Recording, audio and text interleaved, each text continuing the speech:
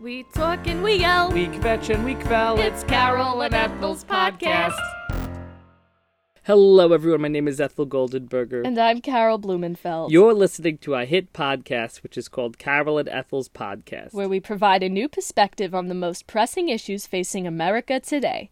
No, I don't like that. Yeah, it doesn't sound like us. We're far more interested in the M104 bus schedule than the issues facing America today. You see, we talked to this podcast consultant to try to improve our show, and the advice he gave us was terrible. He told us we need to broaden our appeal. To which I said, that's ridiculous. Look, we may not have cross-country appeal, but we do have cross-town appeal. We have Upper West Side listeners, and we have Upper East Side listeners. Believe me, uniting those two demographic groups is no easy feat. We formed a broad coalition, just like Eric Adams. We voted for Stringer, and you know what? I don't want to hear a word about it. Not one word. So anyway, our podcast consultant did give us one useful piece of advice. He suggested that we respond to listener questions. We've been getting lots of listener questions, but I don't open them because I don't like reading emails if I don't know who they're from. Yeah, we're very particular when it comes to email. Send us a letter in the mail and we'll open it even if it's covered in white powder. We don't care. But email? I don't know. I don't trust it. When emails are in the news, it's never good. So send us a letter in the mail instead. Well, no, don't tell them to do that because we don't want them to know our address. Then just tell them to leave it on an Uptown 1 train. We'll find it eventually.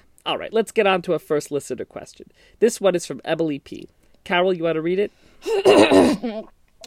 Dear Carol and Ethel, I'm a big fan of the show. You both remind me of my grandmother who died recently. Don't say that. Why would you say something like that? It's like if we said, oh, you remind us of that young woman on the news who was in that tragic car accident. Okay, whatever. Just keep reading. I just moved to New York and I'm trying to find an apartment on a tight budget. Do you have any advice? You know, my grandson just graduated from college. He's looking for an apartment also. Oh, that's wonderful. Is he looking 72nd Street, 73rd Street? No, I don't think so. 74th Street? I think he's looking at Brooklyn. Oh. All these kids want to live in Brooklyn now. In Jewish Brooklyn? No, regular Brooklyn, like Williamsburg. That is Jewish Brooklyn. No, but the other part. Which part? I don't know. When was the last time you were in Brooklyn? 84, 85? Reagan was president. I remember because I didn't vote for him. What does that have to do with Brooklyn? Oh, you know what? It was Queens and it was Carter and I did vote for him. Anyway, he's looking to rent a studio. What's a studio in Brooklyn rent for these days? $200-300? Jesus Christ, Carol. Don't you read the New York Times real estate section? No, I stick to wedding announcements, obituaries, and editorials where journalists complain about younger journalists. Well, I read it every week, and let me tell you, things have gotten a lot more expensive. It's ridiculous. Fine. Clearly, I don't know anything about the current real estate market, so what's your advice for Emily P? My advice would be pick a neighborhood you like. Spend a day seeing lots and lots of apartments, and then try to get hit by a bus so you can sue the city. All right, our next question is from Helen L. It says, what are your favorite cocktails? I like a Bloody Mary, not too salty, not too spicy, not too sweet. I want it to taste like you're holding your nose while you take an apple-style bite out of a tomato that is not ripe yet. Heavy on the vodka, no garnishes. You'd be surprised. It's very hard for Ethel to find a good Bloody Mary in New York. It's made me question if a beverage that meets my specifications even exists. I like a gin martini, dry, straight-up, kosher style. What does it mean for a martini to be kosher style? It means instead of vermouth, they use gefilte fish. Okay, let's do the next question. This question is from TJ Maxx. It says... Carol, that's not a listener question. That's a coupon. Oh, even better.